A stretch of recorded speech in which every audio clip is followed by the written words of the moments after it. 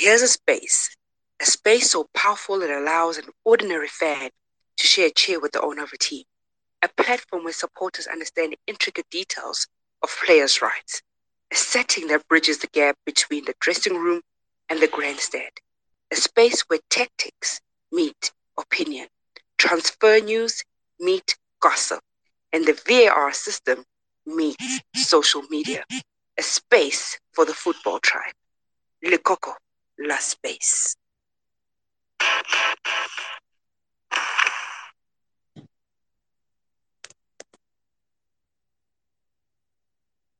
Good evening, everyone. It's another bumper edition of Lekoko La Space, the last one for the year. I'm so excited. Much needed rest, I must add. And yeah, to cap it off, I mean, it's befitting that I'll be having greats of the timeline and of the industry. These guys, man, they taking over the world. And I'm not just saying because I'm trying to praise them because they're part of my panel. I was very deliberate in having them in the space. I've had some of them before. I've had the privilege of listening to Uluyolo, and I said, "Look, you are the missing piece in what's been happening, man." Opta, if you can, please request Diski Rumble. You know the drill. Do the things, make the pots. Hashtag Lekoko La Space is what we're going to be engaging with. Put it on the timeline. If you'd like to ask a question, a comment, criticism, sistata zonke, we're not scared. So yeah, Opta, I'm just waiting for you, then I kickstart this thing, man. Shakes, welcome, my brother. Welcome to the panel.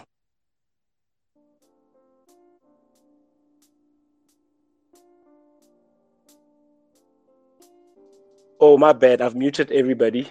Shakes, welcome to the panel.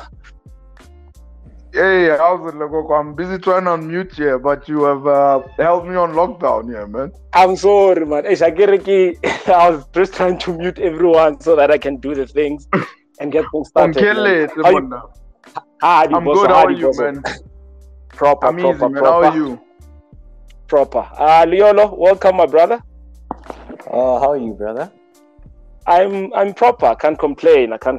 Are you looking forward to engaging with your peers?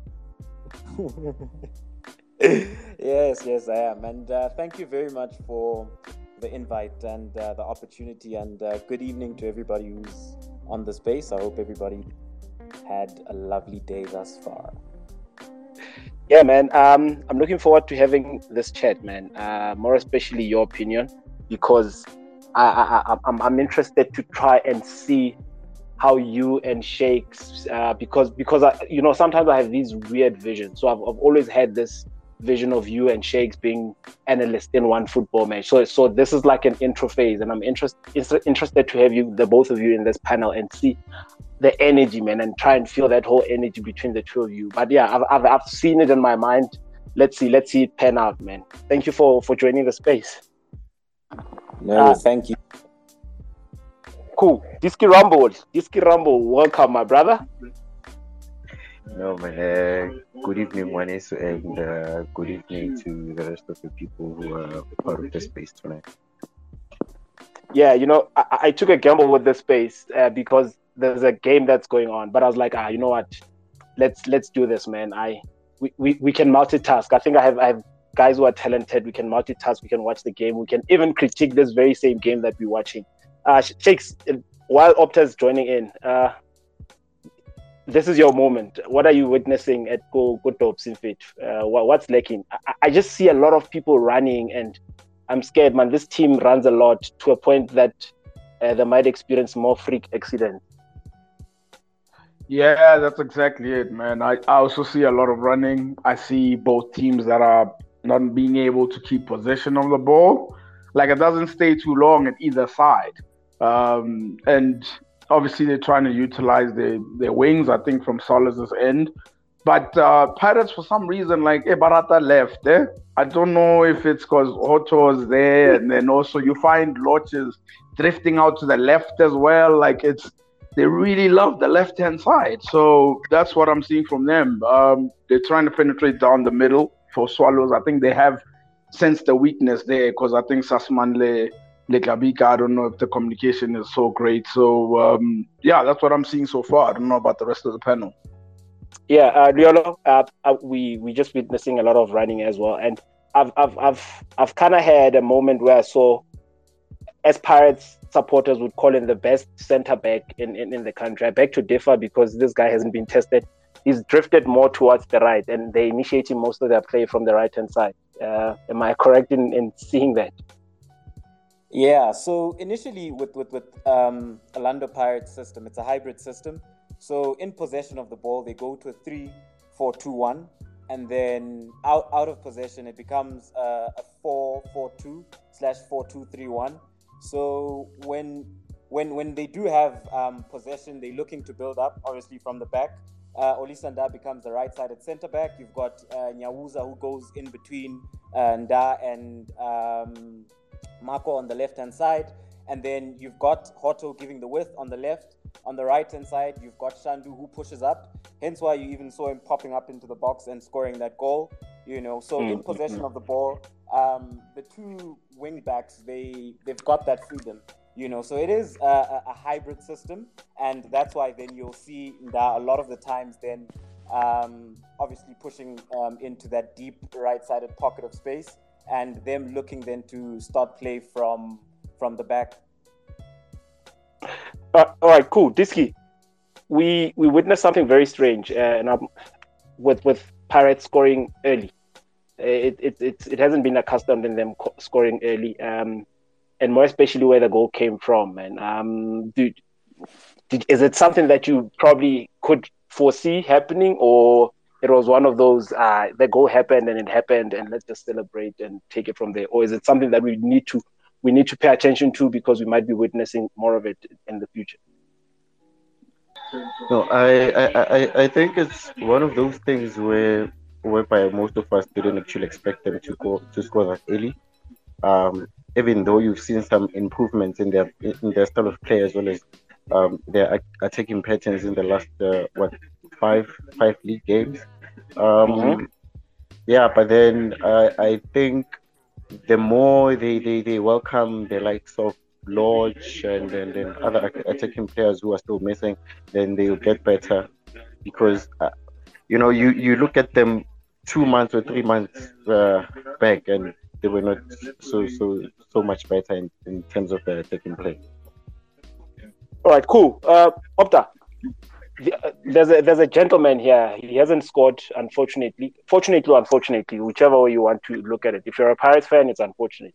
Pepra, he's busy, man. I can see that he's busy. I don't think he's a bad player. I think he's solid. He's solid. Is it a matter of him acclimatizing to the game that we're playing, or it's another Nkomo that we've imported? Thanks, man. Thank you. Thanks, everyone, for being patient with me there. Oh, welcome. All good, man. Nah, I think he'll be good. He'll come good. He's just acclimatizing, and you can see in everything else except the goals that there's some player here. Once he gets on the score sheet, I think we'll see a bit more from him. But I'm positive about him. I'm not going to reveal which club I support. I don't think I can do that. But I am positive about Pepra turning good. I think that kind of gave it away. You not wanting to say which team you support gave it away, but that's fine. So, Leolo, let's wrap it up. Let's wrap the Pirates chat. What is it that they have to change for them to win? With Orlando Pirates? Yeah. Okay, so I think introducing Mhango, and look, with Pepra, he is a very busy player, and we can see that there's a player there. I just don't think that he's a main striker. I think he's a second striker, and with the pressure that then comes with playing up top, it's a different kind of pressure. And if you have a look at his stats previously where he's from, those stats would suggest that he was more of a second striker. So I think if you bring on Mhango and you maybe sacrifice Zukamanja, I think that will have a lot more final third penetration for Orlando Pirates. And yeah, man, I just think that they've lacked Mhango, and they've lacked that confidence within the final third. The finishing has been poor, and I think that's an issue that Mahango can easily address, especially now that you've got Lorch, who's then able to roam freely, because on the left, the width is offered by Hotto. On the right, Sandu offers that width. Lorch then is able to roam. He can pop up in the left-sided half space, right-sided half space. He can dictate terms from deep pockets of spaces, and also then look to be a presence in zone 14 and also look to also get into the box. So I think Mahango would be a great substitution and take Jukamanja off. All right. Mshega, there's, the Keleto Makgala factor. I always feel that he's a super sub, man. He's not going to offer you much if you start the game. He reads the game from the bench and is more effective in that way. There was even a tweet that the chairman, why the chairman of Swallows likes being in charge of everything. There was a tweet where he was kind of hinting that Keleto will be in the starting 11, and my response was that please play him in the second half. Please play him in the second half. Do you think he's being misused? And misused in a sense how they throw him in early because you need to play players to their strengths?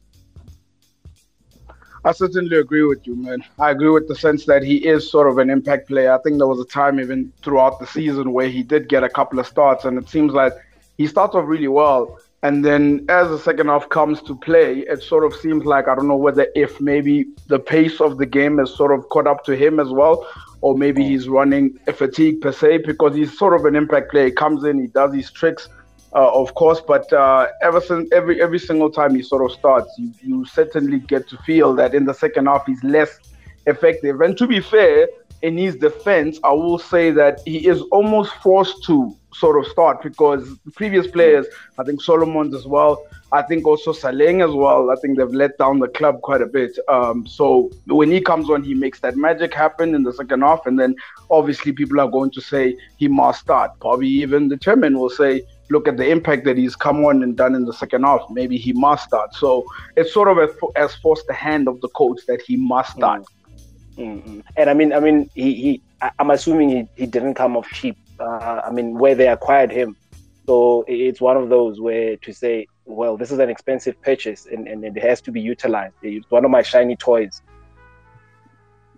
Yeah, no, definitely he must have not come off cheap. I was actually surprised that it was a permanent transfer. I thought it was a loan this whole time. But I know, and of course, even with him, I think when he was at Sundowns, he needed more time, I guess. Probably I don't think he was particularly too happy with the role that he had, but he always made an impact within that role. So now at Swallows, probably it's let's see what you can do within 90 minutes. And I think at the place where he's at the age where he's at, he must be able to affect games for 90 minutes at least. Cool. I think we can wrap this up. Just to give clarity on the Keleto Makgala side, because a lot of people are not aware. They think that it's a loan.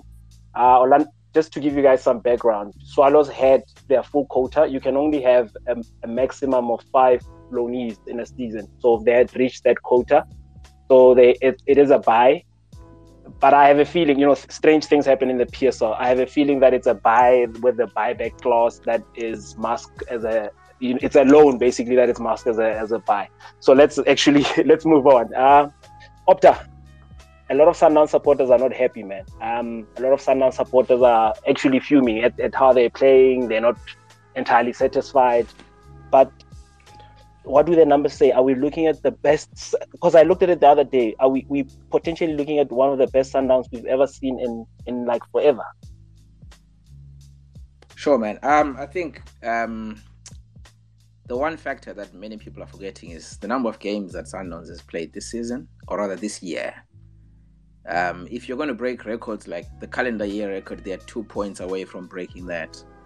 They could have gotten to 100 calendar year points if they had beaten at least Stellenbosch, but now the max they can get is 98.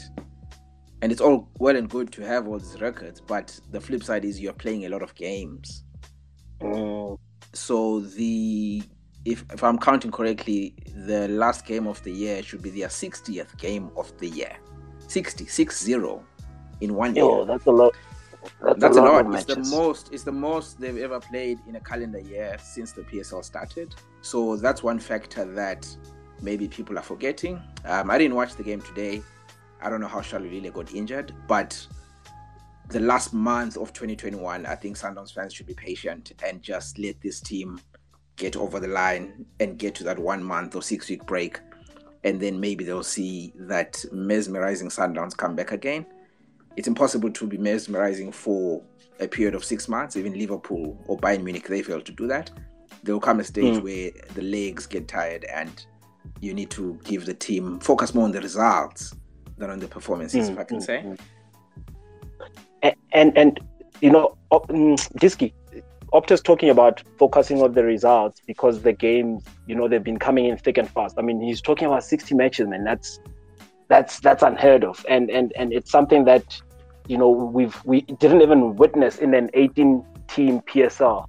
So now with the supposed break that's about to come, and this tournament, I'm not sure whether I should call it a tournament or a pre-season or a mid-season tournament that's about to come. Do you think Sundowns, and it's just an opinion from an opinion point of view, do you think Sundowns will be reluctant to try to release their star players because they need all the break that they can get? Look, I feel like they should. I mean, it's actually no coincidence that in the last FIFA break they decided to give, you know, their players some rest, and then, well, the expectations from the fans was to say, why are they not working on certain aspects of their games instead of going on a break? But then you realize that there is one team which has played so many number of games, and they need to rest as much as possible, which is very important, you know. So they are, for me, I think the players which should be available for that tournament are players which they have not been using. Your likes of Vilakazi and the rest of the fringe players. All right. Now, I then ask, sorry, before I continue, Muzi, I see your request. Please just hang in there. I will accept your request. I'll add you in and so that you can ask your question. Diski, I'm coming back to you, and I'm coming back to you with regards to Sundowns. We've seen a Sundowns that spreads goals evenly amongst the players. You know, your Themba Zwane would be the one. Last season, we saw Themba Zwane scoring like it's going out of fashion. We saw Romeo coming in before he got injured. He would come in and contribute the goals. And Peter, this time, and a lot of Sundowns supporters complain that they don't really have a striker that can shoulder that goal scoring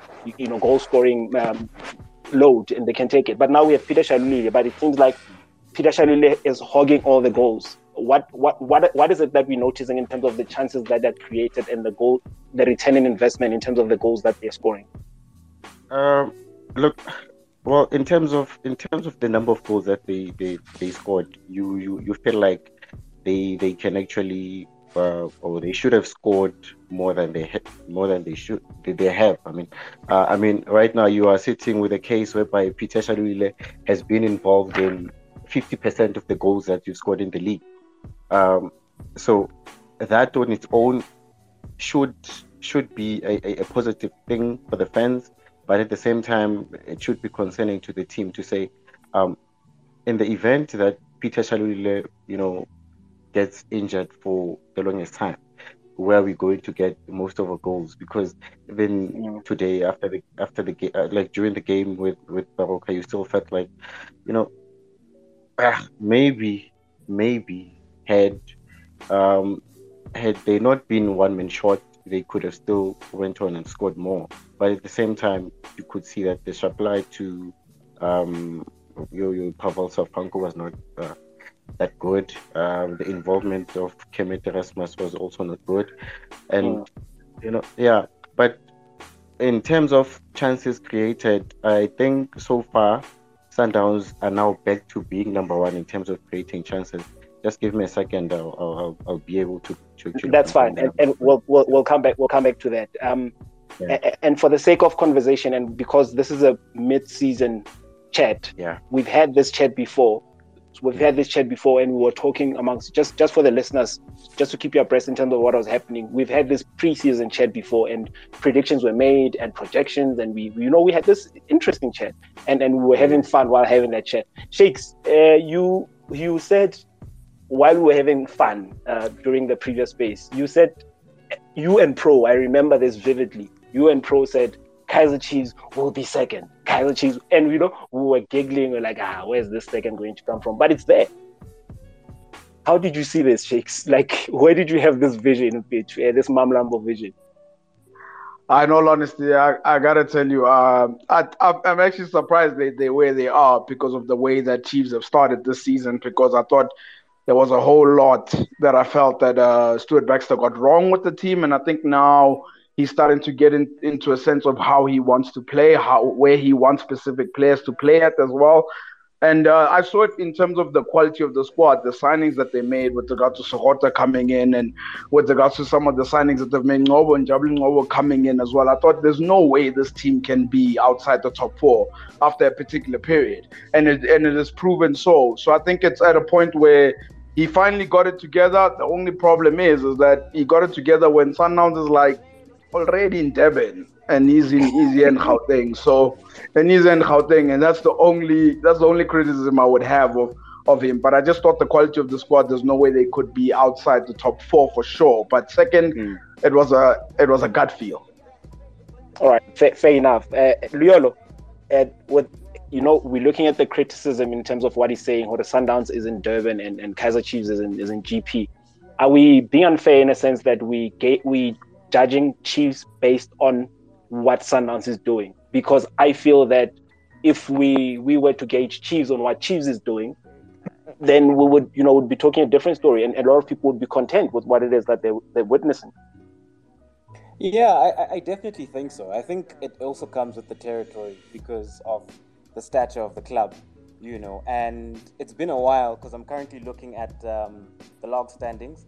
You've got Sundowns, you've got Chiefs, and then you've got Pirates. It's been a while since we've seen the big three sort of sitting top three, So I think it's always going to be part and parcel of being a big football club. You're always going to get compared to obviously the other clubs and what they are doing, So it's part of it from my perspective, It's not something I frown upon because it's just part of the game, really. No, and I get you. And when you're mentioning that it's part of the game and it's something that you would then we would look at. Now I want to ask you, with regards to, because Shakes mentioned, and I'm coming back to you, Leo. Shakes mentioned that when Kaizer Chiefs has been playing and what it is that we've been expecting, he didn't expect this run, and the play that Baxter is kind of getting it there, but not quite. Now, we witnessed Mangeta Ball, and it was a bit of a contrast in terms of what it is that we've become acclimatized to. You have this sense that Baxter is kind of scared to lose more than he's going for a win. And with Mangeta Ball kind of gives you that feeling that we are in charge, man. We know what we're doing. You can even look at the movement. I mean, look at the goal that we witnessed against Sekhukhune when everybody was drifted to the left, and all of a sudden, there was space created in the middle. You kind of have this feeling that Mangeta is totally in charge of this team, like, because he knows the player. Definitely. And the thing is, and this is the thing, you always have to understand how a coach wants to set up. And when I look at coaches, I always look at high recognition value with regards to their game model, and with Stuart Baxter, it's there. You know what he wants to do. He's a pragmatic coach. He plays the percentages game, and that's what he does. He sets up in his own view the best possible way to win a football game. Even though it's very pragmatic. But if you have a look at the three fundamental nuances that boil down to what really makes football, it's defending goals, creating goals, and scoring goals. And what Stuart Baxter's pragmatic game model does then is that he ensures that he's at least ticking two of those boxes right now, which is creating goals and scoring goals. That's what Kaizer Chiefs are doing, as pragmatic as it is.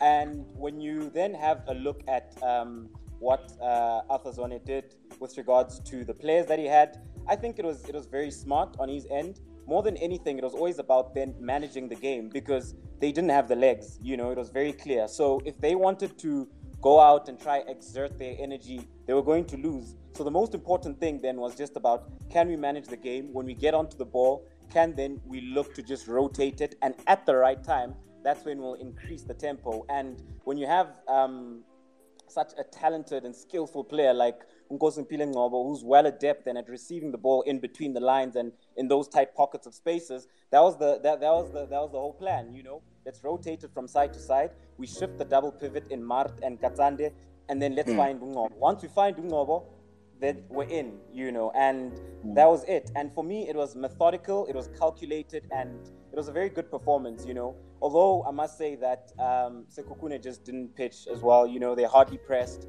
they hardly put in, they just didn't show up, you know. But at the same time, you still have to go out and impose yourself and ensure that you win the game. And with Arthur, it's opposite end spectrum, really, with regards to what he's doing and then what Baxter does. And yeah.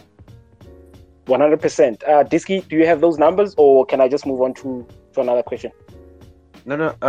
Okay. Before we can go to the issue of numbers, I just wanted to allude to what Leo is saying, and you know, Arthur Zwane and Stuart Baxter are actually two completely different coaches. Yes, they might be serving in the same technical team. I mean to say, but then these are completely different coaches. And it also shows in this game, as well as how Kaizer Chiefs have been setting up like throughout the season. I mean, you look at Baxter and his team is known for high pressing, counter pressing, and simply being compact in shape. But suddenly, in just one game, in comes Arthur Zwane. You now see a team which is comfortable in building from the back, controlling the game, dominating position, and also being fluid in terms of how they want to progress, from defense to attack. So, yeah, that is where you see that, you know what, maybe, and I mean maybe, someone should actually decide to give Mangethe a chance. We can only hope, but yeah, in the meantime, Opta, you know, Liolo spoke about the team being pragmatic and, you know, playing to their strengths. Another aspect we fail to look at, it's Kaizer Chiefs and the number of chances they create. There's a large number of chances that this team creates. As funny as that may sound. I'll just take you back a bit, man, to the last time Chiefs, Sundowns, and Pirates were 1, 2, and 3 was at the end of 2019-20 season, on the very last day. SuperSport lost that game, Pirates won, and then Pirates went to third. That's the last time you had Chiefs, Sundowns, and Pirates in 1, 2, 3. I just wanted to give, I think it was Liolo, a date with that. And then when it comes to the chances created for Chiefs, let me say on the stats perspective or analytics perspective, when I think Kuluva, when you say a chance is created, what does it mean? You know, that's a question that you ought to ask. Different models, different data models have different definitions for what a chance is. If Akpeyi passes, let's say Njabulo Blom, he throws to Njabulo Blom. Njabulo Blom sees the goalkeepers off his line. He tries to shoot from the halfway line. They will say that one model will say Akpeyi created a chance, you know. But then you ask yourself, was that really a chance if someone was taking a speculative effort from the halfway line? That's open to interpretation. I'm not saying yes, I'm not saying no. But then back to your point again, once we've considered what a chance is, Chiefs are actually, when it comes to expected goals and actual goals, this is one team that is on par. Their XG numbers from Instat say 18 goals. They should have scored 18 goals with the quality of chances they've created. Again, I'll explain a bit what XG is. Not assuming everyone knows what it is. XG is a metric that measures the quality of chances that a team creates. So some chances are better than others. Every chance maximum can be 1. So you get a chance that's 0.85, that's a very good chance. You get a chance that's 0.2, that's not a good chance. You get a chance that's 0.1, that's a less chance from maybe close to the halfway line. But then when it comes to what Chiefs have created, their chances are worth 18 goals based on XG, and they've actually scored 19 goals. And then their chances against, XG against stands at about 14, and they have conceded 13 goals. So everything is actually working on par with them. They've created a lot of chances, but what is the value of those chances? If you are number one in chance creation, but you've only scored 18 goals, then maybe the chances that you're creating are not high value chances. They're actually low value chances. So there's that to consider as well, if that makes sense. Makes 100%. I hope the listeners are following in terms of the conversation, because I know the jargon might be a bit daunting for the average listener, but we're going to try and break it down, because the whole purpose of this is so that we all move as a unit. So when we try and banter, we filter in, facts within the banter. Now, Shakes, we look at a team now that's currently playing, and we've been analyzing their match. But this team, I think it harbors the most frustrated bunch of supporters, because two goals. They're 2 goals away from being clear in terms of being number 2. And I'm saying 2 goals away because they've had so many draws, man. Like 9 draws is a lot. And I'm counting what's happening at the moment. It's just a lot. 2 goals would have, it would have shaved 2 of those draws, and it's 2 wins, 4 points plus 4 points. It sets them apart. And you wouldn't be having so much noise as you're having at the moment. Yeah, no, I totally agree, and I totally understand the frustration that Orlando Pirates fans have, in all honesty, because obviously I think they've had to go from Joseph Zimbabwe, and then Joseph Zimbabwe left. Then obviously Mandla Ncikazi as well as Fadlu Davis were trying to implement their model. I think someone mentioned on the panel to say that the rhythm of play is starting to get into the team. The only thing I would say with this team is that obviously we speak about in terms of goals shared, and I think a lot of the times John Hoto carries that, and I think obviously the absence of Thembinkosi Lorch, the absence of Gabadinho Mango, the absence of Mutwari as well being out of the team for specific reasons, their own certain reasons, has also played a factor. But never mind this season, I think Orlando Pirates have been underperforming for a while now, because you look at the team that was with Rulani and Michu. That was a couple of seasons ago. You're talking about 2-3 seasons ago, where they finished second behind them in 2 seasons in a row. And ever since then, it just also feels as though like the team is underperforming. I think one thing I've noticed per se for myself, that when I've analyzed Orlando Pirates and the way that they played, I've always asked myself this question: all the signings that Orlando Pirates have made, how many of them have, the player-wise, the individual-wise, has improved from where they bought him from? So, for example, you would say Makaringa, the player that they bought of Makaringa at Maritzburg United, with the talent that he had, has he really improved? Has he improved as an individual? Has Thulan Hlatshwayo improved as an individual? Has Thabang Monare improved as an individual? That the signings that they've made, they bought them with promise, but they've come to the club and they haven't necessarily improved. And I don't know whether if it's only down to coaching, but I just think the players that they've bought has not necessarily improved, majority of them. And Otta, the issue of draws, man, we spoke about it at the beginning of the season when we were having the preseason space. And it's still continuing.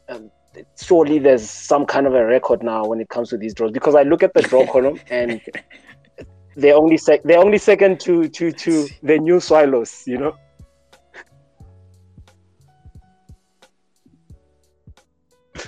So that is true. What is it? I am just finding. What do we have, Opta?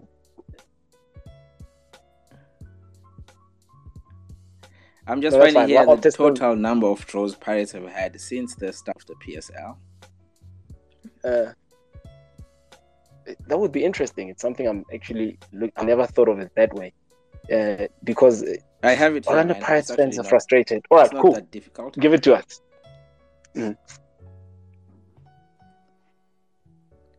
Pirates excluding today, it looks like they're 10 minutes away from another draw of 15 minutes. That will be 264 draws in 790 games. It's the most. As a single number, it's the most. And then as a percentage also, it is about 33%. So you're drawing 1 in every 3 games that you're playing. That's what has happened to Pirates in the PSL. And that seems to be continuing. I mean, we talked about when the season has already started, but it seems to be continuing as well.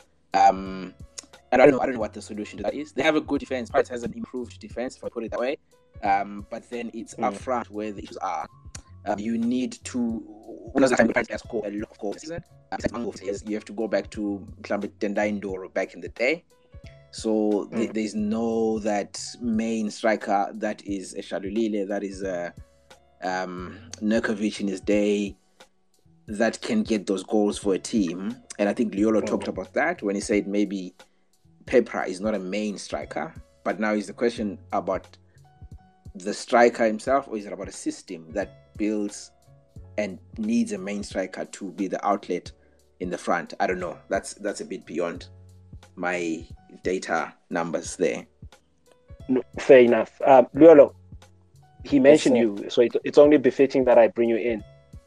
He's talking about these draws, man. That's a scary number of draws. And, you know, as somebody that's running the team, I would then look at that and say, hold on, man. It's not that we horrible. We're not losing matches. So at least I can tick that off and be happy in the fact that we're not losing matches.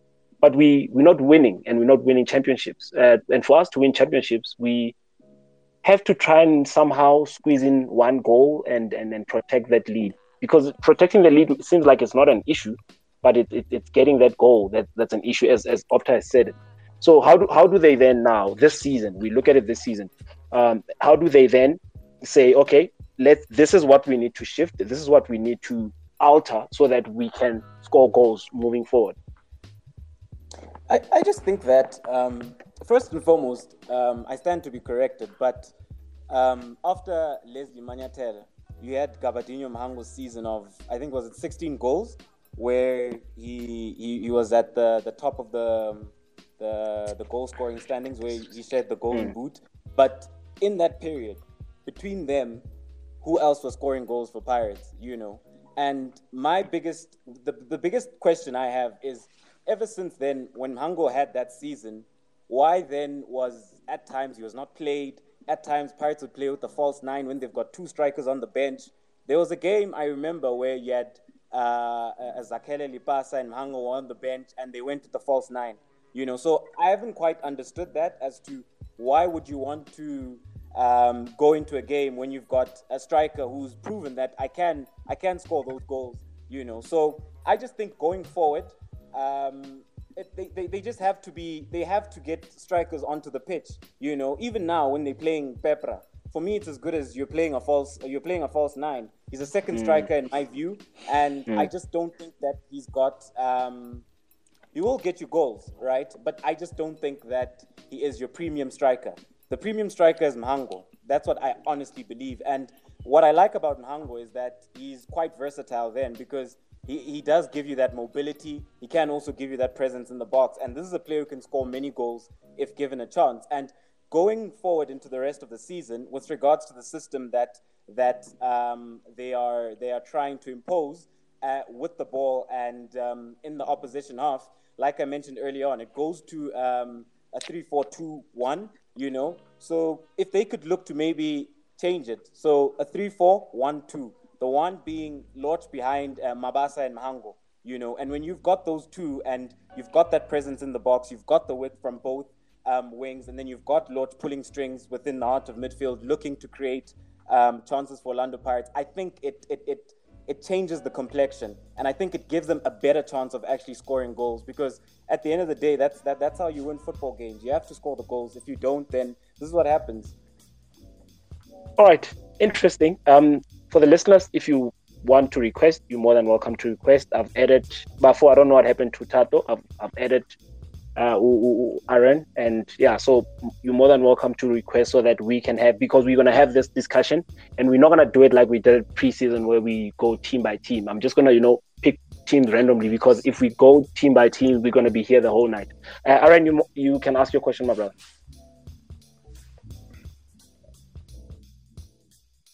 Your mic is muted. Please unmute yourself and pose your question. Okay, I'll have to move on. I'll give you 3 seconds, and we then move on. All right, cool. So we spoke about Diski. We spoke about Orlando Pirates and the frustration that they're experiencing. But now the surprise package of the season, man. Royal AM. Royal AM, I can say we were expecting it, because, there were they were always a paycheck away from a good performance. And another surprise that I want to look at is Sekhukhune. The newbies, there was still that whole court case going on, as well as Stellenbosch. So let's try and compress the three and try and see what it is that has changed. So with Stellenbosch, I personally called Steve Barker a fraud, and I'd like to apologize for that. The man has proved me otherwise.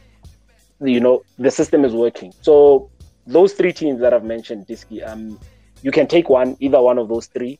And what is it that has changed, man? Apart from Sekhukhune, obviously, because what has changed for them is the league that they're playing in. What is it that has changed between the two? Look, I recall when we were doing the preseason preview, saying that Stellenbosch are actually one of the teams that are going to finish in the top 8. And maybe that comes from the fact that even last season you could see that this is a team that is so well structured, but the only thing they need is, one or two players there and stabilizing their defense. You come to this season and you look at the Stellenbosch compared to last season.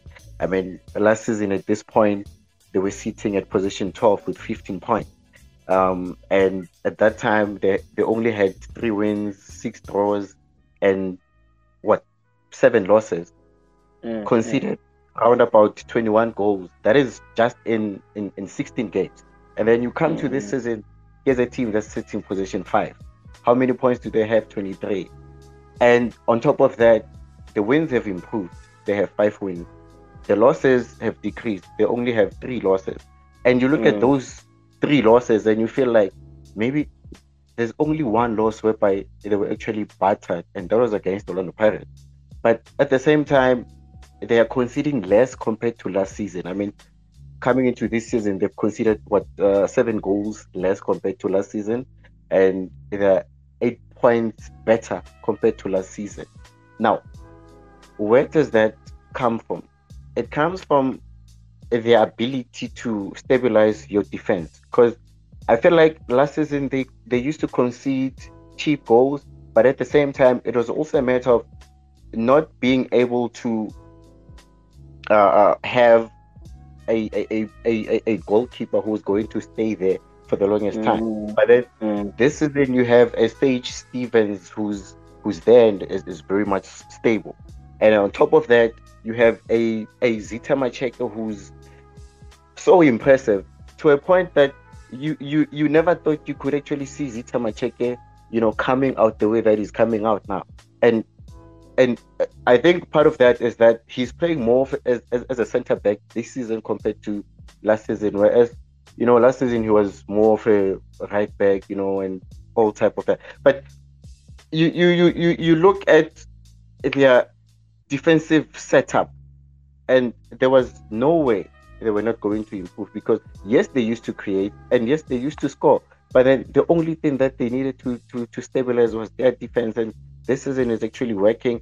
And even now, I personally still expect them to improve, and going into the second round, I still expect them to pick up points, especially at home, because you still see them struggling in terms of scoring goals there and there, but defensively very solid. One of the solid teams we have in this league, alongside Sekhukhune. And for me, Sekhukhune are also a surprise package of some sort, because I never expected them to be where they are now, because in terms of preparation, they were not one of the most prepared teams in the league. But I think also the introduction of Thabo Sinong to the technical team also did help them in a way, because for the longest time we've been sitting here and complaining about Thabo Sinong, as well as how he sets up his under 20 side, defensively compact, and expecting the team to actually play counter-attacking type of football. But also the problem at Sekhukhune this season is the same as the problems that the under 20 side used to have: goal scoring. They just don't score as much as they should. And let me jump in there and bring in Shakes while we're on this topic as Sekhukhune. Mshega, Sekhukhune, man, you know, a lot of people are not aware of this, but these people, they've had an influx of players. I mean, Bo Nyiko Mobi came in, Bo Wilat Katan, and it wasn't just players that were coming in for the sake of players coming in. It was players coming in, bringing experience and bringing a whole lot of stability. I mean, Bo Wilat Katan, man, you can rely on them. You know, when the chips are down, they'll get the team up. You know, Nyiko Mobi, yeah, fair enough. He's not that experienced, but he's a seasoned campaigner. I mean, he's experienced what relegation is with the likes of Bo, you know, Free State Stars, and he's at where he's at right now because he's solid. He's even a Bafana player. So personally, I'm not surprised because they were active. They were just not making a lot of noise around them being active, but they were active, Sheikh. Yeah, they were active, no doubt. And I think they needed to bring in that experience into the team. I think Edwin Jim as well has been really, really solid for them. I think Parusnath as well has come in and added something to the midfield as well. And I think I like what McDonald said, Coach McDonald, when he said that they've come in to obviously be humble. And sometimes that's what you need. I think you when you come in guns firing, being promoted, sometimes this league can show you off, can really show you off. And I think their approach is very predictable in the sense that they always try to play necessarily on the counter. They wait for you to come into their side of the space of the pitch. And once you come inside, they attack, they defend, they block. I think Tostan Sawata has been a very good player for them as well this season. And I wanted to ask actually Opta Jabu, but he's not here because I actually wanted to figure out in terms of how many chances they create, because I think sometimes they're probably the most efficient, because Diski Rambo spoke about the fact that they do not score goals, which is true. And I don't think they're not meant to score goals. But the one thing I think they do well is that they'll create one chance in a game and they'll score that one chance and they'll defend really well. And I think it's working out for them. And I think also we must remember they're a promoted side. So I'm not expecting these guys to, I don't know, be where they are at this current stage. Even if they drop out of the top 8 by the end of the season, if they remain within the DStv Premiership, that's what they would have wanted. But I definitely agree with Diski Ramban as well. The technical team, Thabo Senyong, very strong, very solid, but they have a structure, and the structure, I just wanted to just find out about the chances they create and how many of them they take, despite the goals that they have at this moment. Yeah, and Jabu's back, and you know, while we're on that topic, Jabu, Michelle, I was asking chances that Sekhukhune creates, because I don't think they create a lot of chances. I mean, you look at the log table and you look at the goals that they've scored. These guys have scored, they've scored 12, conceded 11. So it kind of tells you they have a pretty good give and take type vibe. They can give as much as they can take. It's just a matter of that they know when to give and they know when to take. That's true. I think Sekhukhune, look, if you look at the games they've lost, they've only lost 3 matches against Chiefs, Pirates, and Sundowns. Mm-hmm. All right, Opta, you've muted your mic. Please unmute yourself. I don't know what's happening there. All right, let's just, okay. Opta, you back? Yes, I'm back. I was saying that cool. Sekhukhune, they've only lost 3 matches against Chiefs, Pirates, and Sundowns. Those are the only games that they've lost. And then as well, in those games, they conceded 2 goals each.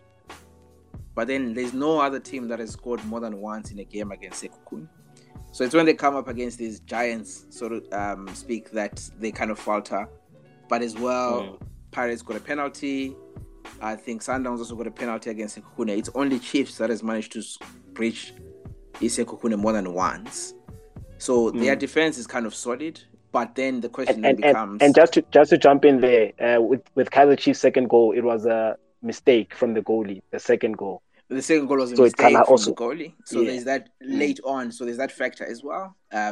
But then you can only blame yourself if you're not scoring enough as well in the front, that when you get these mistakes happening at the back, that you end up drawing the match, you end up losing the game. So you need at least to be creating more up front. What we have here, I'm an XG person, is that XG for Sekhukhune looks like 15 goals. Again, not every game is covered here, but then they do have... They started well. They had averaging more than 1 XG per game until the end of October, and then only in November did they start going down, where it's only one game that's recorded here where they have XG above 1 goal. So basically, the last 5 games that are on record here, Pirates, Royal AM, Sundowns, SuperSport and Chiefs, only in one of those games did they create enough chances to score 1 goal, so they weren't creating that much. But then their first 6-7 games were actually pretty solid. All right. Muzi, before I forget about you, my brother, you may pose your question. Hi, thank you for the opportunity to ask my question. Firstly, can I please respectfully correct Opta there? Sekhukhune has lost 6 games this season, not 3. They from the top of my head, I do know that they've lost against Chippa. I do know they lost against Baroka. Sorry. So it's not. Yeah, they've lost 6 in total this season. It is not 3. Which also kind of circles me to my concern and my question. At the mid-season, the product we're consuming, the PSL, we love it. It's great, and maybe because of Sundowns' dominance, the question keeps coming and circling around: is this a farmers' league? Are we watching a team farm here? The fact that we knew before ball was kicked that this would happen, before a ball was kicked at the beginning of the season, I don't think anyone listening or anyone participating on the panel could have argued with anyone who come to tell you that by mid-season, Sundowns would be over the hill. And they're already off over the hill and far away. Looking at the table as I'm talking to you guys, they are the only team on double digits when it comes to goal difference. Not only are they on double digits, they're on 22 goal difference, and the closest team in goal difference to them is Kaizer Chiefs at 6. Right? The worry here is, is the PSL preparing Sundowns for the African for Africa? Because there's absolutely, I feel like there's absolutely no resistance here. If you think that they play Pirates on Friday, if Sundowns beats Pirates on Friday, they would have beaten this team 5 times this calendar year. You know what I mean? They played Baroka today. They played most of the game with a red card and still outplayed Baroka. They had more pole position, they had more chances on goal, right? With a man down. Meaning they played better than a lot of PSL teams, even when they have a red card. Meaning they could come in with a man less and win against a lot of PSL teams. Then the big question to the people, to the analysts, to someone like Shakes watches a lot of football outside the outside the continent, does this blunt Sundowns a bit now when it comes to when they have to face Wydad, for example, when they have to face obviously Al Ahly, when they have to face, because for the most part they cruise past the so-called medium teams in Africa. They're no longer a medium team in Africa. They can be easily considered a top African team. They top 4, top 5 easy. But is this league a disadvantage for them when they have to face now Esperance? If they can get Esperance in the knockout stages, is this the reason why they keep getting stuck in the quarterfinals? Because they're good enough outfits, they play well, they keep attracting the right players. Yes, at the moment they're a little bit of what I'd call a rut, but their bad result in the PSL is a draw. A bad result for them is a draw that comes once in a while, and still they keep winning, right? It looks like they'll have wrapped up this league by the end of February, if I'm not mistaken. So the big question that I have to ask the panel: is this league a disadvantage to Sundowns moving forward? Also, a little bit of a question at the tail end there. The fact that we've got this team that does so well in Africa, year in, year out, then we don't have a core at Bafana level that is built around them. Is that a disadvantage to Bafana as well? So I'll leave that and see what the panel has to say. No, fair enough. I'll give Liolo. Would you like to take that? Then I'll throw it to Coach Shakes after that. Okay, so It really does put them at a disadvantage whenever they do go into Africa. Hence why I've always maintained the notion that when it comes to the transfer window, I feel that they've graduated within South Africa, and I've felt that they've always had to, look outside of South Africa with regards to trying to strengthen the team, because then when they do get players who have maybe that CAF experience, that could be the little difference, and it could give them that competitive edge. And at the end of the day, man, it boils down to those two teams in Soweto, and other teams as well, which are trying to grow within the DStv Premiership. If they're not going to run their stall in an adequate manner where they look to be competitive, then this is what we're going to get, And at the end of the day, that's just it. It boils down to that. And they play some of the most beautiful football on their day, and they are so consistent, and the quality is just there for all to see. It's just from a patriotic perspective as a South African, you'd obviously like to see them break into that barrier of semi-final and then final and then going on all the way. However, at the end of the day, you get what you play. I mean, you play the guys who are in front of you week in, week out. And yeah, it does put them at a slight disadvantage whenever they do go to Africa, which I think the solution could be then looking to strengthen and getting players who have more experience and have more, just basically more experience outside of just the PSL. Fair enough. Comment, Coco? Jakes, yeah, please jump in and please take the Bafana question as well. Does it give advantage to, well, not say advantage, because we're also going to look at the Bafana and the dynamics thereof. I mean, the lack of Sundowns players in the Bafana team, but you're also noticing that Bafana is on an upward trajectory in terms of performance. So please jump in with regards to that.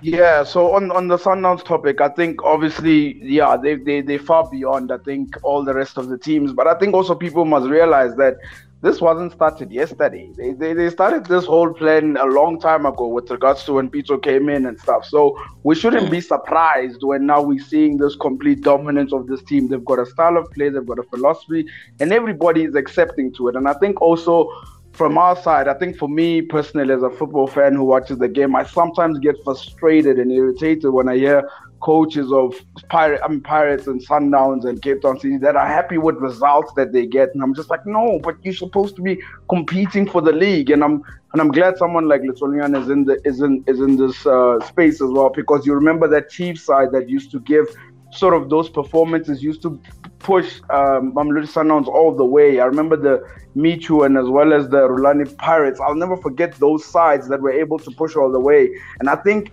as probably football fans, that's why I understand the frustration from Pirates, is that we need to also demand more from our teams in terms of how come you guys don't come up with a structure? How come you guys don't have a 5-year plan? How come you guys don't have a 10-year plan? Because if that is not put in place, we're going to be seeing the Sundowns movie every single year. I'll tell you who's going to win the league next season.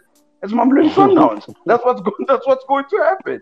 But with regards to Bafana, I think there is a notion that obviously Sundowns and Bafana have to work together. I'm very happy with the fact that there's a succession plan in terms of having to play these younger boys, because I know that if they carry on playing together in 3 years' time, they'll be a much better team. I think they've overperformed, they've overachieved with regards to the qualifiers that they went through, and if they keep through that plan, definitely. But I think the experience that Mamelodi Sundowns has with regards to CAF as well, it is very important that both Bafana and Sundowns link up together, have a conversation, have a coffee, sit down, chat, and then also bleed in some of those players as well from that side. All right, cool. We're 30 minutes away from shutting the doors, and we hope we don't shut Team Sukazi outside. Anyway, Opta, we talking about those three teams, number 4, 5, and 6. But funny enough, this is one team that we said, they're getting relegated, and we're definitely sure of. That is Bloemfontein Celtic. They're number 4, man. They just happen to have a new name, and they happen to have SMS notifications. Sure, thanks, man. I think a lot has changed there at Royal AM. Muzi, thanks for that highlight. TS Sekhukhune have lost 6 games, you're right, instead of 3. I think I was focusing on those 2 goals that they've considered against those 3 teams. Those are the 3 games that I wanted to highlight. Sorry about that. But then back to Royal AM. The one thing with Royal AM that stands out at this halfway stage of the season is that they have, I think, 12 different players that have found the net. Something like that. They have the highest variety in the league.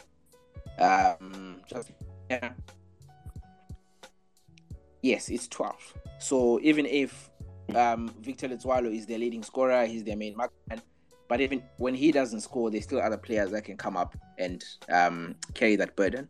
So that's one thing that has helped Royal AM this season, is that their goals scored are spread across the team. They have more scorers than Sundowns even.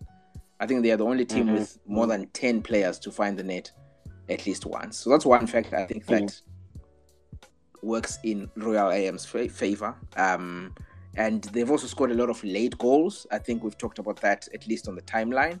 That is 10 goals scored in the last 15 minutes of games. And again, that is more than any other side. So they are persistent and they don't give up. They're scoring as late as the 95th minute. Here I see they've done it twice. So there's those 2 factors I think that stand out for Royal AM. And they've surprised us. They've surprised me personally as well. So it's more kind of like, we don't care who you are. We're going to find you and we will outscore you. We will find you and we will outscore you. Even if you score us, but we will also still find a way to get through on the other end. That Sundowns game is a exemplar of what Royal AM is about. Even if they're trailing 3-0, still in the last they were trailing by a margin, but they still scored late goals. They still managed to pull back 2 late goals in the last 10 minutes or 15 minutes or something along those lines. And that's just a full picture of who they are and what they can do. Fearless, never giving up, and fighting all the way till the end. All right. Diski, is Tempo a fraud? Can I call him that? Because you see a lot of people saying, he's a fraud, given what it is that he has, the resources that he had. But what resources are we talking about? Because this team keeps on selling its best assets every season. But he's there. He's number 7. Is he a fraud? No, I think first and foremost, we need to understand what the mandate is from SuperSport. Are they expecting him to win the league? Are they expecting him to be in the top 8? Or are they expecting him to just keep the team in the league? Now, what will then answer those questions is you look at the squad composition as well as the players that they lose. I mean, SuperSport in the past, 4 or 5 seasons, they keep on losing their best players to in fact, it's not maybe. It's always to Sundowns. You can say it. Yeah, you can say it. Yeah, it's always to Sundowns. Then how do you then expect these people to actually win the league? Because here's a team which is made up of mostly young players from the MDC, and you can't even try to draw parallels between them as well as an Ajax Amsterdam of some sort, because those are 2 completely different outfits as well. So I think for me, I don't think I would love to call Tembo a fraud, but maybe to a certain extent I feel like he can do better. But at the same time, it's actually understandable given what he has and what he loses almost after every 6 months or after every season. Because you can be guaranteed. I'm sorry to jump in. You can be almost guaranteed that now in January there's going to be a team that comes knocking, and they're going to knock for, we all know who. They're going to come for that jersey number 10, or they're going to come for Teboho Mokoena. And sometimes they have no choice but to because of COVID football, and I call it COVID football, they have to sell because they have to keep afloat. I mean, there were even rumors of them selling the club at some point, so they have to keep afloat. Yeah, I mean, look at, since when? 2018, they've lost your Jeremy Brockie, they've lost your Michael Boxall, they've lost your Dean Fermans, now Obrimudiva, and who else? The Grant Kikan. Those are the sort of players who can actually win you championships. But if you lose so many players and just under 2 years or under 3 years, then you are bound to find yourself in this particular situation. And and given that you look at where they always are, they're always in the top 6. And it's not by coincidence that they're always in the top 6. There's a team that they understand who they are, and they're actually living to their standard. But I don't know, man. I don't know. I don't think there's anyone else who can come into this team and actually make them better right away. Because if you were to remember, not so long ago they had a Kevin Johnson who came into the team, tried to make them play some more enterprising football, but at the same time they actually struggle. And then in comes Stuart Baxter, and they suddenly go back to being a pragmatic team, and they start finishing in the top 4 once again. They start winning championships once again. So you just can't expect them to be better than how they are at the moment, unfortunately. Liolo, now I'm going to come in and I'm going to ask you, because this is, I consume a lot of your content, and that's why I brought you guys into this panel. You mentioned where Mbule was being played particularly, and for some odd reason, Tembo shifted Mbule to the left, and I couldn't understand why it is that he did it. And you then highlighted that he's more potent, or he's more lethal when he comes into the middle, and he has some sort of like that number 10 role, and that's where you get to see the best of him, And do you think Tembo got it wrong there, and that's the reason why he was then labeled a fraud? So with Coach Caetano, I think there's 2 sides of the coin. And the first side of the coin we have to address is the man he is, his understanding, his game model, and what he's been allowed to do, And for him, is to set up in the way that he sees fit, The other side of the coin then is when there's progressive thinking football fans, like all of us on the timeline who watch this football and think, but come on, how do you play a flat 4-4-2 with no width, with 4 centimeters and 2 strikers, So that then brings in Mbule.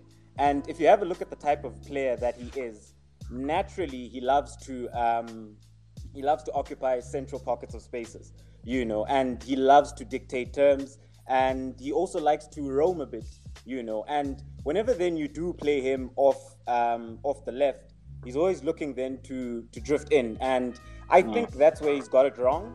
And that's why then if you look at SuperSport, at times they become very narrow, and at times they play with 4 center mids. I've seen a game where they'll start Weber on the right hand side, they'll start Don and Mukwena in the heart of midfield, then they'll start Mbule. Those are 4 center mids, none of them are going to really stretch the pitch with regards to the width, and what my thing with Tembuna is that he can still, because he loves to play with 2 strikers, right? And there's nothing wrong with playing with 2 strikers. It's just having then creativity from central pockets of spaces, having somebody who can then be able to dictate terms from vertical zone 3, and then also having the width, because at times they don't have the width.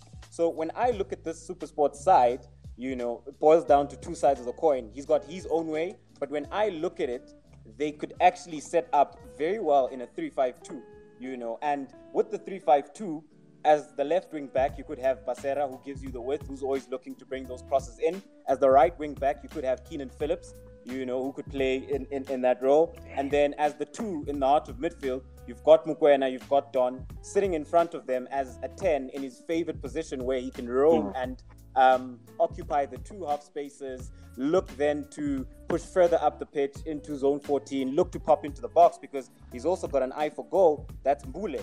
And then in front of him, you can have Krobla and Kabuza. The back 3, then you could have Mkwanazi, playing in the middle of the two. On the left-hand side, Tichokwe, because he's a left-footed player.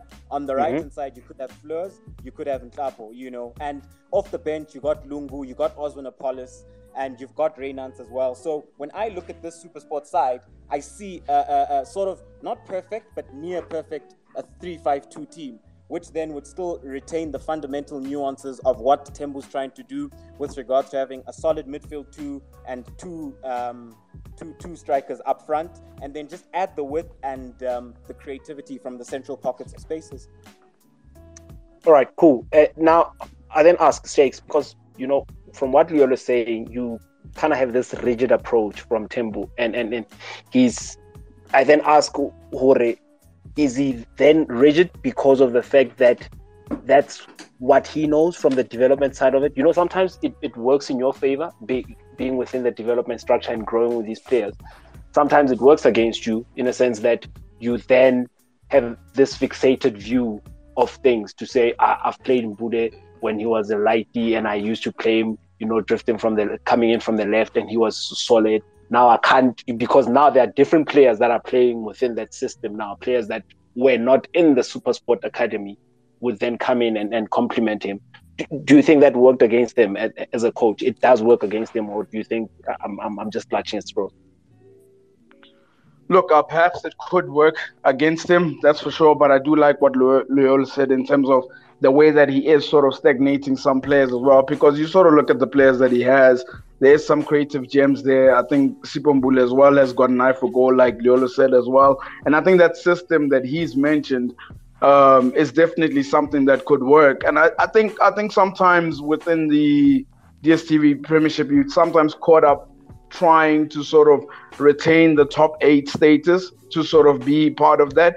But you can see that with SuperSport, there can be so much more with regards to this team. But I think also with the likes of that Diski Rambo said in terms of what is the mandate of the team. And I think you've seen a lot of players underneath 25 and under who have started quite a bit of games as well. And I think that's the plan in terms of having to get the youngsters into starting games, and then maybe in years to come you'll probably see the team that you would like to see. The only problem is that, like you mentioned, in January we might see a player go, we might see 2 players go. Now if these youngsters keep performing well, it seems like they're always going to keep going, and we might never see the SuperSport that we imagine it to be.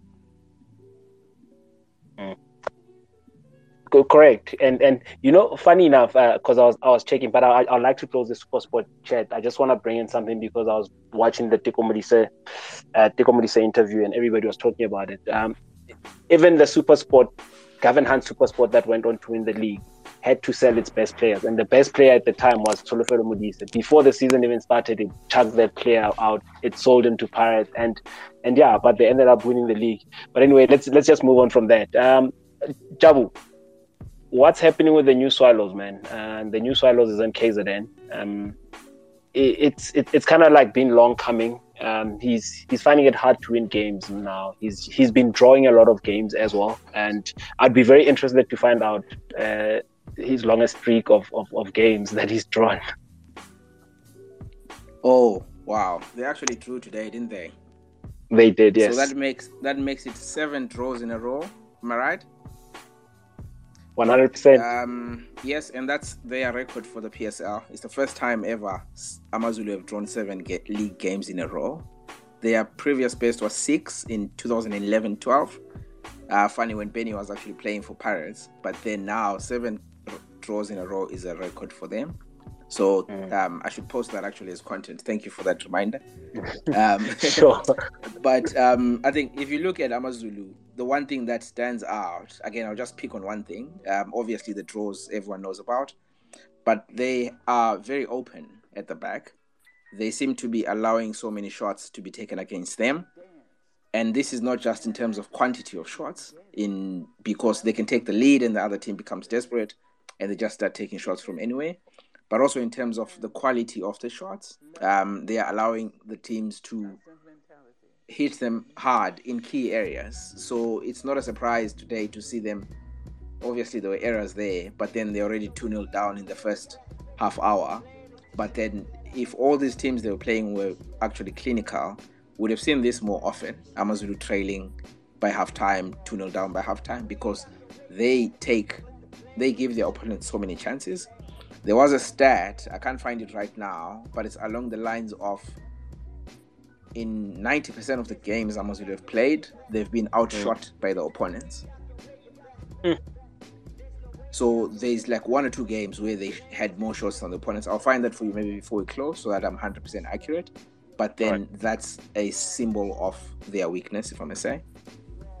All right, Shakes, I looked at the AmaZulu game and I was so livid. I had predicted an AmaZulu win, and which is, I thought it's there, man. This, there's nothing scary about this Ketlenki's Chippa United. I don't know if you've noticed, and I wanted to feed off somebody and ask this because maybe I could be imagining things. Velimoto, man, and their goals. They were a bit strange. Like there was even another incident, 90th minute, where he had the ball in his hand, he threw it away, but he passed the Chippa players, and that raises a lot of alarm, because he's a former Chippa player. I mean, he's always going to be under scrutiny when he's playing against that team. Was I hallucinating, or did you also notice the same thing? Look, I noticed it, but I think it's fair to say that I think you're hallucinating.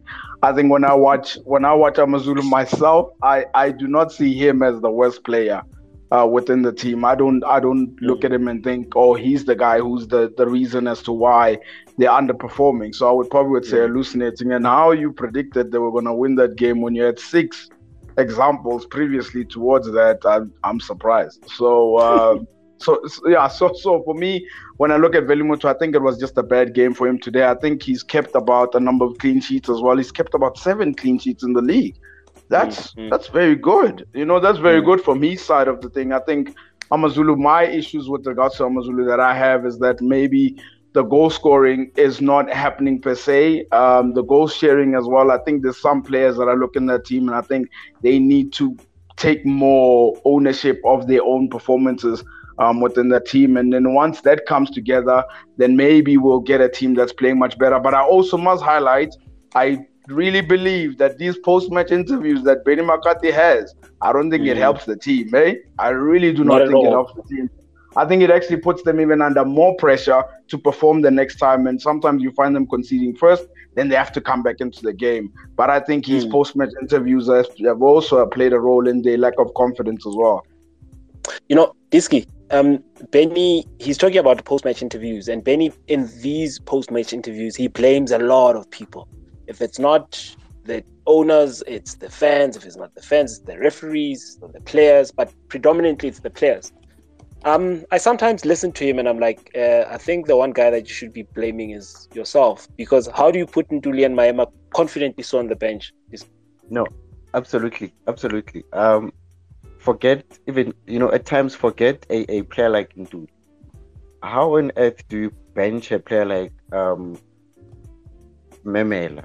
How do you bench a player like Augustine Mulenga? I mean, Kabuso Mulenga was actually the best AmaZulu player from last season. And dare I say, he was in the top 3 of the most creative players we had last season. And you come into this season and Mulenga is nowhere to be seen. Yes, at some point, there was a time whereby he was injured, but he was struggling in front of goals. Why are you not bringing in this guy to come and actually solve that issue for you? Because, yes, you do have these players, but at the same time, you have Esiphelele Mthembu starting games for you. You have... There's just so many decisions that the technical team keeps on making, and you ask yourself that, are these people actually expecting to compete for the league, or are they expecting to be better than last season? I mean, the decision making this season is actually way worse compared to last season. And yes, of course, last season they were going to win because they were still in that honeymoon phase. But now we need to come back and start with some proper coaching. Let's see whether you believe in your players or not, because if ever there's one thing that a coach like Benny should actually shy away from, is killing his players, because the players that Amazulu have are not your ordinary players. These are not the players you have coming from a team like, and I'm sorry for saying this, but these are not your players coming from a Baroka or Chippa United. These are players who used to play for big teams. And if you can't manage a big player, then there's no way that your team is going to perform. And you're going to play in patches for the rest of the season. And for as long as you don't change that, and the psyche as well as the mentality of the players is also not going to change. No one is going to fight for you anymore. Interesting, and it doesn't look like it's going to get easier. I foresee another record being broken for draws, and Benny called it. He might have jinxed himself, but yeah, it is what it is. Okay, I'm going to try and wrap it up a bit. Liolo, I'm going to skip Arrows because we were not expecting much from them. I think they're giving us what we expected. I'm going to go to Tinkler. With all the resources, with all the backing, why is he outside the top 8, and why is nobody saying anything about that? So two things. It's sort of two things can be right at the same time, and people then also being a bit lenient because it is his first season back at Cape Town City. But with me, I'm disappointed because when you have a look at Cape Town City and you have a look at some of their best performances and what they did around when Tinkler makes that tactical change to a 3-4-3 against Sundowns in the MTN 8 final, what we saw from Cape Town City then was high quality football. How they pressed, how they moved the ball, and at some point, I remember I was watching the final with a Sundowns fan, and this guy went quiet, and I asked him, why are you going quiet? He's like, I feel like we might end up losing this, and then you have a look at them when they played against Sundowns in the league again, and that for me is like, this is a side that is very inconsistent, and they struggle then to manage games. They struggle then to manage the intensity and the tempo. And a great example of Cape Town City's season and the type of team they are is the game they played against Golden Arrows. At 55 minutes, they're 4-0 up. And then 5 minutes left of the game, they're scrambling, defending for their lives. The game ends 4-3. And that's not supposed to happen. That is not supposed to happen. And at times they become unrecognizable. Coach Eric Tinkler has said so himself in post-match interviews that, I almost couldn't recognize my players out there. I almost couldn't recognize what we're trying to do, However, if there is a positive that I can draw out of Cape Town City is, when I always look at a coach, high recognition value with regards to his game model, I can see that it's clear what he's trying to do. And when you look at some of the individuals that he has, and you look at the team that he has, those are quality players. Those players can get you challenging and competing and further up the table. And another thing then is how then they are well adept when it comes to their tactical acumen, and they can switch easily to a 3-4-3. They can go to a 4-3-3 as well. But it just boils down to them being very inconsistent with regards to managing the games and managing the intensity as well. And the elephant in the room is the defensive problems that they have. And you mentioning the defensive problems, Mshega, how do I then, as Eric Tinkler, confidently so have two of the top 3 left backs in the world, in the league? How do I have Danzani that's on top of his game? How do I then have Ralani that's just playing like maturing like fine wine? You have a Mukeke and you have Umakola backing them up. Even your bench is looking proper, but you look like you're taking chances at number 10. How do I confidently look at my bosses and say, I think we're giving as good as we're getting, and we confident, we're comfortable in the fact that we're at number 10. I mean, just understand the fact that we were in the final of a cup just not so long ago. Yeah, no, you're definitely right. How does he look at his bosses? It must be very hard for him. I think what Liolo has also mentioned in terms of when you see the game against Mamelodi Sundowns within the league and within the cup, that's when you've seen sort of Cape Town City go for it. But sometimes you sort of have to question the mentality. Is it because Sundowns is on the other side? I mean, that's what I'm saying in terms of the players that he has, the quality that he has. And I think also Tinkler this season has sort of focused more on conceding less goals, because remember how open they were last season. They were a lot more open. Funny enough, they were scoring more, but they were also conceding a lot more goals. But this season, it seems like they're not scoring enough, and they're also not conceding as much. So maybe in the sense that maybe with regards to his styles, he's been a little bit more pragmatic. And I think also with the individual of players as well, because you speak about Ralani, you speak about some of these players that are like wine or something. I think even some of their performances as well has sort of dipped a little bit, and I think they need to share. They need to share responsibility, because it always feels like when I watch Cape Town City, only one person is going to score. I don't necessarily see other players that are going to score. I think sometimes Fagri Leke could manage his runs in terms of where he goes and how his movements are, because he's a really quick player. But I think also Thabo Nadada as well. I haven't seen this player in like almost a year now. So I just think there's some players that also individually wise, they also need to step up their game too. All right, cool. Let's go up north. Diski, Dan Malisela and Marumo Gallants. You have this sense like you could put the owner of the team and Dan Malisela in the room and just slap the both of them and be on some. What took you guys so long? Because like that's marriage made in heaven. Like we all knew they play the type of football that Dan Dans wants to play. They have the type of players that Dan Dans can get the best out of, but they never made it happen. They were busy chasing all these plumbers from outside the country, and they finally made it happen, and things are happening. There's magic that's happening. I thought they were going to get relegated. I don't think so anymore. What's your take on that? Man, during the season we were sitting here and we were saying, these guys are definitely going, because also lack of preparation from their side. But then all of a sudden, here's a Dan Malisela who comes into the team and they look so different compared to the Marumo Gallants we saw in in the first 5-8 games of the season. Completely different outlook. And I think also it's a matter of coaches coming in and showing that they actually believe in their players. For the longest time I've always been sitting here and asking myself, how is it on earth that do PSL coaches sit and think they're going to survive relegation with a player like Letsio Kwapeng, for example, as your main striker? But here's a Letsio Kwapeng who all of a sudden he looks like he's a goal scorer of some sort. He's the most confident striker they have in their team as well. And I think it also goes to that, to say, allow coaches to come into your team and do what they have to do. But also, if ever there's one element that we have to give credit to Dan Malisela for is, his style of play is starting to change.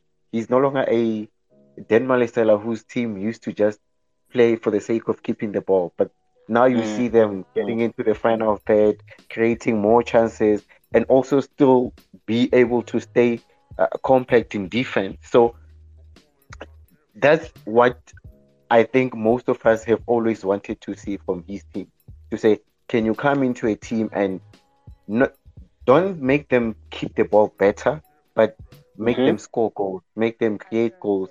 Like, we want to see you win points. And at this rate that they're actually going, I think they might actually find themselves in the top 8 as well. And I somehow agree with you. Leolo, top 8, is it possible for them to be in there? Yeah, definitely. I think top 8 is something which is on the cards, and especially when you consider, like you guys have touched on, the players, the coach, and how the coach has improved as well. My biggest issue with Dan Dans was always that I just felt that his game model lacked final third penetration, and he wasn't always as direct. So I understand the wanting to keep ball possession. I understand all of that. It's just at times you just have to remember we're playing a football game with goalposts, and that's the only way you're going to win the games is if you score the goals. And we're starting to see a change in that, and I definitely do think that a top 8 finish is on the cards. You know, what's going to be interesting then is seeing what do they do with the break that comes in January, you know, and how do they look then to improve, and how do they come back then to finish off the season, because they currently do have the momentum. And when you've got the momentum on your side, you just want to keep playing, you know, especially now when you look at the schedule where you're playing a game every third or second day. And yeah, but otherwise, so far so good, and I like what I see. And what I like about this crop of players is that they've always been fearless, you know, irrespective. Even when I watched them when they were sitting at the bottom of the table, but I just didn't sense any fear from these players, you know. They've sort of got that arrogance to them when they're on the field of play, and when they get a coach then who really then believes in more or less their style, you know, it's perfect, because then you're not getting a coach who's going to come and try alter your style of play, but you're getting a coach then who's just going to give you a platform and just put his arm around you and say, go play football, guys, you know. And yeah, so I think it's on the cards. And especially when you look at the other teams around them, you've got Cape Town City, you've got Golden Arrows, and you've got AmaZulu. Gallants have much more momentum, and they're looking a lot more consistent than those 3 teams above them. So I think they can break into the top 8. You know, Mshege, Kisho, when Pengesi looks at Gallants, it's like that little kid that had this nice toy and chucked it away. You know, saw a new toy, but now sees the other kid having fun with that toy. I'm sure he's salivating wherever he is. He's like, this guy must come back now. Yeah, he's possibly salivating, and funny enough, maybe he might make a move for him before the end of the season. But I think with Chippa United, you almost know what to expect. I don't think anybody stays long enough to even create a philosophy or get them to play the way that they would like to play as well, and they don't get enough time. I think coaches don't get enough time, and I think that's the struggle that Chippa Mbengensi is just always going to have to come with. Funny enough, I actually think they're playing much differently under Kit Linkies than what they played under Gavin Hunt. I thought under Gavin Hunt they were very defensive. They were always set back. They were more worried about having to not lose the game, and whereas with Kit Linkies, on the other hand, with the games that they've played, even if they lost to TS Galaxy, I just have seen them become more adventurous, try to get to the other side of the pitch, try to score goals. And I think that's what I'm seeing. But is he envious? Yes. Will he make a move? Probably. All right. While we're mentioning Gavin Hunt and the contrast between his style of football and Kit Linkies, Liolo, from a fan's point of view, I've lost Liolo. Diski, maybe let me bring you in. And I know it's unfair for me to bring you into this question, but I'm going to do it anyway. Has football left Gavin Hunt?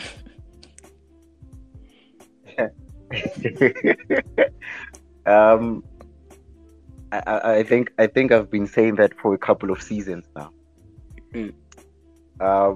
As a coach, you need to be able to move with time.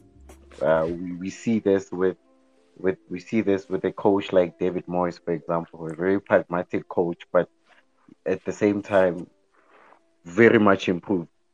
Now, if you were to compare Gavin Hunt in 2007 and today, there's no difference. He's still the very same coach that he was.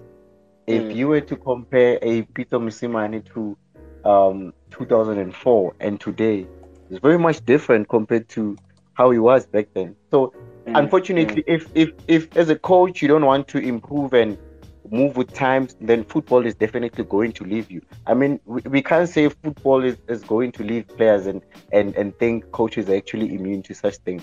No, they're not. Just come, improve yourself, and keep on doing what you've been doing for the longest time. Oh, by the way, it's interesting. Another interesting fact that you're mentioning, 2007, Coach Rulani Mokoena was 18 years old. So yeah. Let's just move on now. Jabu, is Dylan Kerr gonna save Swallows? Yo, it's a tough ask, eh? I think the one stat we shared was that Swallows had scored 5 goals at the halfway stage, and that's the fewest in the history of the PSL, not just for Swallows or Moroka Swallows, but any team that has ever played in the PSL, at least in the 30-game era, 2002 onwards. No team had scored 5 goals at the halfway stage. So their problem is glaring. It's obvious. They just have to sort out that goal-scoring issue and create as many chances as they can. Can Dylan Kerr do it? I don't know. But the good thing he has is that he's not too far behind. You know, it's very tight at the bottom there. I see here 10 points. Baroka at the bottom, 5 points separating 12th and 16th. He has a lot of room to play with, so maybe he can get them on some form and then start moving up the table. Even beyond that, he's only between Baroka 16th and Amazulu in 8th, or rather Arrows in 9th. The top 8 is separated by just 9 points. So if you win 3-4 games out of the next 5 or 6, you should be moving up and be a bit safer. So the opportunity is there for him. It's not a lost cause at all. All right. Interesting. Now, Mshega, I have to come to you and ask you. We saw, beginning of the season, well, when things were not going well, we saw Owen Da Gama being kicked out, and we were all assuming because there should be a succession plan. There's this coach that has coached Golden Arrows, that has coached Tugs by the name of Sean Bartlett. He knows how the PSL works. He's going to be given the hot seat, but he wasn't. They fetched a guy that had never had. Basically, this guy was breaking his virginity when it comes to leading a team. By his name is Ramovic. German philosophy. We've had a chat about German philosophy, and very interesting. I would like to expand on that later, though, at a later stage. He's come in. They're playing proper football. I've been impressed. Personally, I thought they're going to be still at the bottom, but here they are. They've managed to climb up the ladder, and they're playing solid to a point that Tim Sugazi and his head. They're claiming that they're being targeted. Where you look at certain decisions by the referee, but otherwise, the football in general is being played proper. Are we impressed by this guy? Yeah, no, so far so good. So far so good for him. I think what was most important for him was to eventually get some victories, and I think he's been able to get those victories, and they're keeping the ball a lot more. The first game that was under him, I felt as though that maybe there was a little bit of an obsession with regards to possession, and with time as it gradually grown, now they finding a way to now sort of penetrate the final third, penetrate the box as well, moving the ball a lot quicker. So I'm impressed with what I've seen so far, and if they keep on this way, I think Team Sugazi can be sure that maybe the status will be saved. The only problem that I have with regards to football, especially the DStv Premiership, is that we've got a month away from, well, after December break, it's a month, and you don't know what teams are going to look like after the transfer window. But from what I've seen of Seed is that, yeah, is a team that loves possession. They really do love possession, and now they're starting to use it a lot more. And I think maybe if they could do with someone up front, Maklupu as well. I don't know if he's the guy to sort of get double figures, but I think they create chances, they keep the ball, and I think there's positives from what we've seen in a short space amount of time. All right, Liolo, we've had some interesting quotes from Football Can Kill You to all sorts of stuff. Is this gentleman by the name of Tovejani about to quote himself out of the PSL, or do you think he's going to save the status of the club? Sorry, I didn't get your question. I'm asking if the Baroka coach is he going to save the team? They're languishing bottom of the log. But they're still within it. All right. Let me just move on. Are you guys able to hear me, Shakes? Am I audible? All right. Cool. Liolo, I think the issue is coming from your end. So let me pose that question to Diski Rambo. Baroka, are they going to survive somehow? Do you see them surviving, or their tricks will finally catch up with them? No, they are going. It's just so disappointing when teams don't prepare themselves as much as they should. And for some odd reason, I think they have this belief that they're going to survive. But how are you going to survive when it's so difficult for you to get into the final third? I mean, yes, we can see you trying to keep the shape at the back and try to be compact as much as you can, but you can't even, get out of your own half, go and create chances and score goal. And on top of that, you find yourself in a position whereby Evidence Mahopa has been off for the longest of time, and no one is actually sharing the load with him. And if he's not scoring goals, then where are the goals actually going to come from? And I mean, look at Baroka today. Even playing against the Sundowns side, which was one man short, and they still couldn't find the ball from Sundowns. And then you ask yourself, if these people find it so difficult to play against 10 men, where on earth do they think they're going to get their points from? Yeah, interesting. All right, gentlemen, we've come to the end of the space. I don't want to keep you guys any longer because I'd like to release you. Cuddle time awaits. How we're going to do this, without substantiating your answer, I'm going to ask each and every one of you to give me a team, and basically that's it. You don't have to tell me why it is that you think that's going to happen, but yeah, we at that space. Leon, I hope I'm audible to you now. I see you've requested. Shakes, who's getting relegated? I think this. Baroka. Cool. Tiski? Baroka. All right, Leon, I'm not sure if you're able to keep abreast with what's happening in the chat. Who's getting relegated without substantiating your answer? Baroka. Opta? Cheaper. Playoffs, Opta? Baroka. Who's in the playoff? Baroka. Cool. Shakes? Cheaper. Tiski? Chippa United. Liolo? Chippa United. They love playoffs. All right, cool. Who's going to be number 8? Opta? Cape Town City. Tiski? Sikukune. Shakes? Supersport United. Liolo? Sekhukhune. All right, who's going to be number 4? Shakes? Yes, man. I'm going to say Amazulu is going to be number 4. All right, Opta? I'm looking at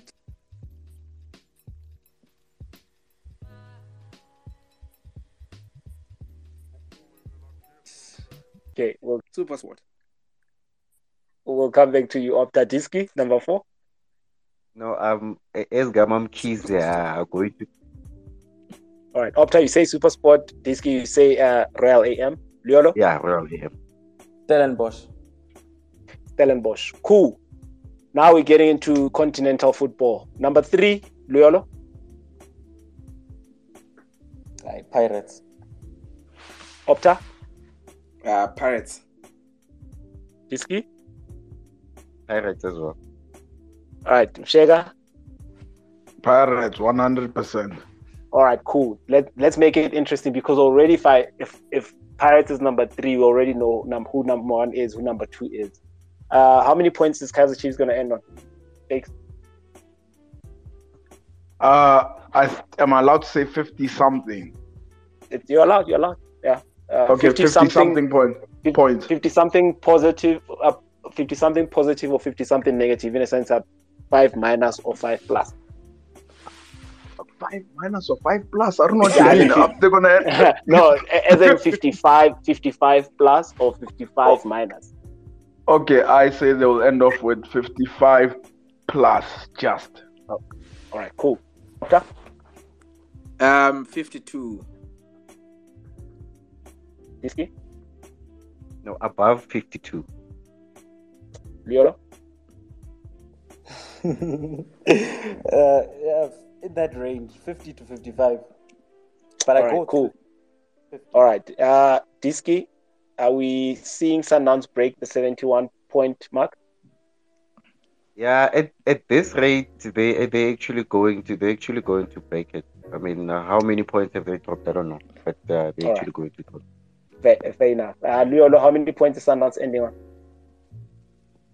77. Shakes, let me go to Opta. I'll come back to you, Shakes. Opta, how many goals is Peter Shalulile going to score? 22.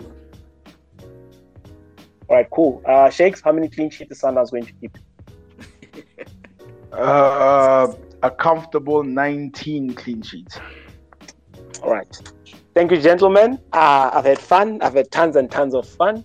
I have put you on record for the midway space season. We will have the end of the season just before the season ends, and I can come and hold you accountable for everything that you've been saying. And yeah, everybody that's listening, you are witness to what it is that's been said by the gentlemen. I hold them highly with regards to their football opinion. I don't think it's second to anybody that's here. Or maybe Kubo can jump into this. We can jump into the panel next time. Kubo, please, next time sort out your network. I'd love to have you as part of the panel. Karabo Rituri as well, please. You're going to be part of the panel. Please, please, please. Gentlemen, thank you very much. Shakes, your parting shot. Hey, Lekoko, thank you so much for the invite, man. I always say yes to your invite because of the purity of this platform. So keep it going, keep it rocking, and keep it this pure, please. That's all I ask. But thank you so much for the invite. It's a pleasure, my brother. Jabba. No, thank you for the invite, man. If people have any questions regarding history of stats and PSL, just add us on social media. We try and answer as many questions as we can for absolutely free, so people shouldn't be afraid to ask us questions. All right, Diski. I mean, thank you very much for tonight. I was actually planning on taking a sabbatical, but then you had to, force my hand in a way. But yeah. Funny enough, you're the only one that I didn't even ask here. I went and asked each and every one of these chants. When I told you that on this day we're having it, I didn't even come to your DMs or anything. I just told you on this day we're having this thing. Thank you for honoring the invite. No, you're welcome, my friend. Oh no, thank you very much. Thank you very much for the invite. And yeah, thank you to everybody who's taken their time out to listen to this beautiful conversation. And personally, I'd just like to thank everybody who's supported me and my channel and what I'm doing, and I appreciate each and every single one of you. And yeah, thank you. I think this is such a beautiful conversation to have, and I look forward to the next one. That's if there won't be another analyst who's gonna just knock me off this panel. No, anyway, I think you've managed to Moroka swallows your way in this conversation, so you're safe. You're safe. There'll be a Baroka. There won't be any Baroka that's getting knocked out of this conversation. If anything, we're adding more to the panel and we're having a lengthier chat. No, thank you very much, my brother. I'm deeply humbled, and thank you to all the panelists. And yeah, I really enjoyed sharing the space with you guys. Very knowledgeable, very wise gentlemen, and yeah, I look forward to interacting with you guys on the timeline. And yeah, thank you to everybody who's listened. And yeah, I hope everybody has a great evening. Everybody sleeps well, and take care of yourselves, guys. Please, I want to see everybody make it to the next year. And God bless each and every single one of you and your loved ones. Thank you. All right, cool. I'd like to thank each and every person that's taken their time to listen to the space. Jack gave us a feature into this app that we are addicted to, and yeah, we made use of it. We took a chance, and it's paying off. I'd like to thank the panel. I'd like to thank you guys for being supportive throughout the year. It's been a very fruitful year in the sense that we've been learning. These gentlemen that I've brought here, please make use of their platforms. So, support their craft. There's a reason why I brought them here, and I like I said, I really, really respect their opinion. Jump into their DMs. If they've blocked you, tell me. I'll force them to unblock you, because I do not think anybody should miss out on what these gentlemen have to offer. I'd also like, more especially the listener, thank you. You guys have been with us, and by being a listener, I know you're a consumer of each and every product that's here. It's been a year where we were giving away custard. It's been a year that we would, it's been one crazy year. And thank you very much. Take care of yourself. Stay safe. Look after the people that you love. And I hope we're going to come back next year. Be on the lookout for fresh content. The space. My producer, Kumo, thank you very much. Pro, big ups, man. You've really been helpful in the background. Tolo, thank you very much. My research team, there's a guy that doesn't like to be mentioned, but yeah, he goes by the name of, he doesn't like to be mentioned. He wants to remain anonymous. So I'm not going to tell you guys that it's Mpo. So yeah, thank you guys. Thank you very much. And I look forward to having a space. We'll have space the week of the 15th of Jan. I think we should all go rest. Nkinki, bake some cookies there. I'm going to come and place an order. So yeah, we're going to rest. Let's rest, guys. Come back in the new year, fresh, revitalized. Let's troll one another on the timeline. Let's look forward to the tournament, the fantasy league, that fantasy cup that's about to happen. And yeah, let's make fun of it. And let's laugh a little, man. Let's not take life too seriously. We're here to have fun. And I'm grateful for this year. I love you guys. Remember to treat the people that you love proper. Be good to them. And enjoy the rest of your night. Enjoy your cuddle time. Cheers.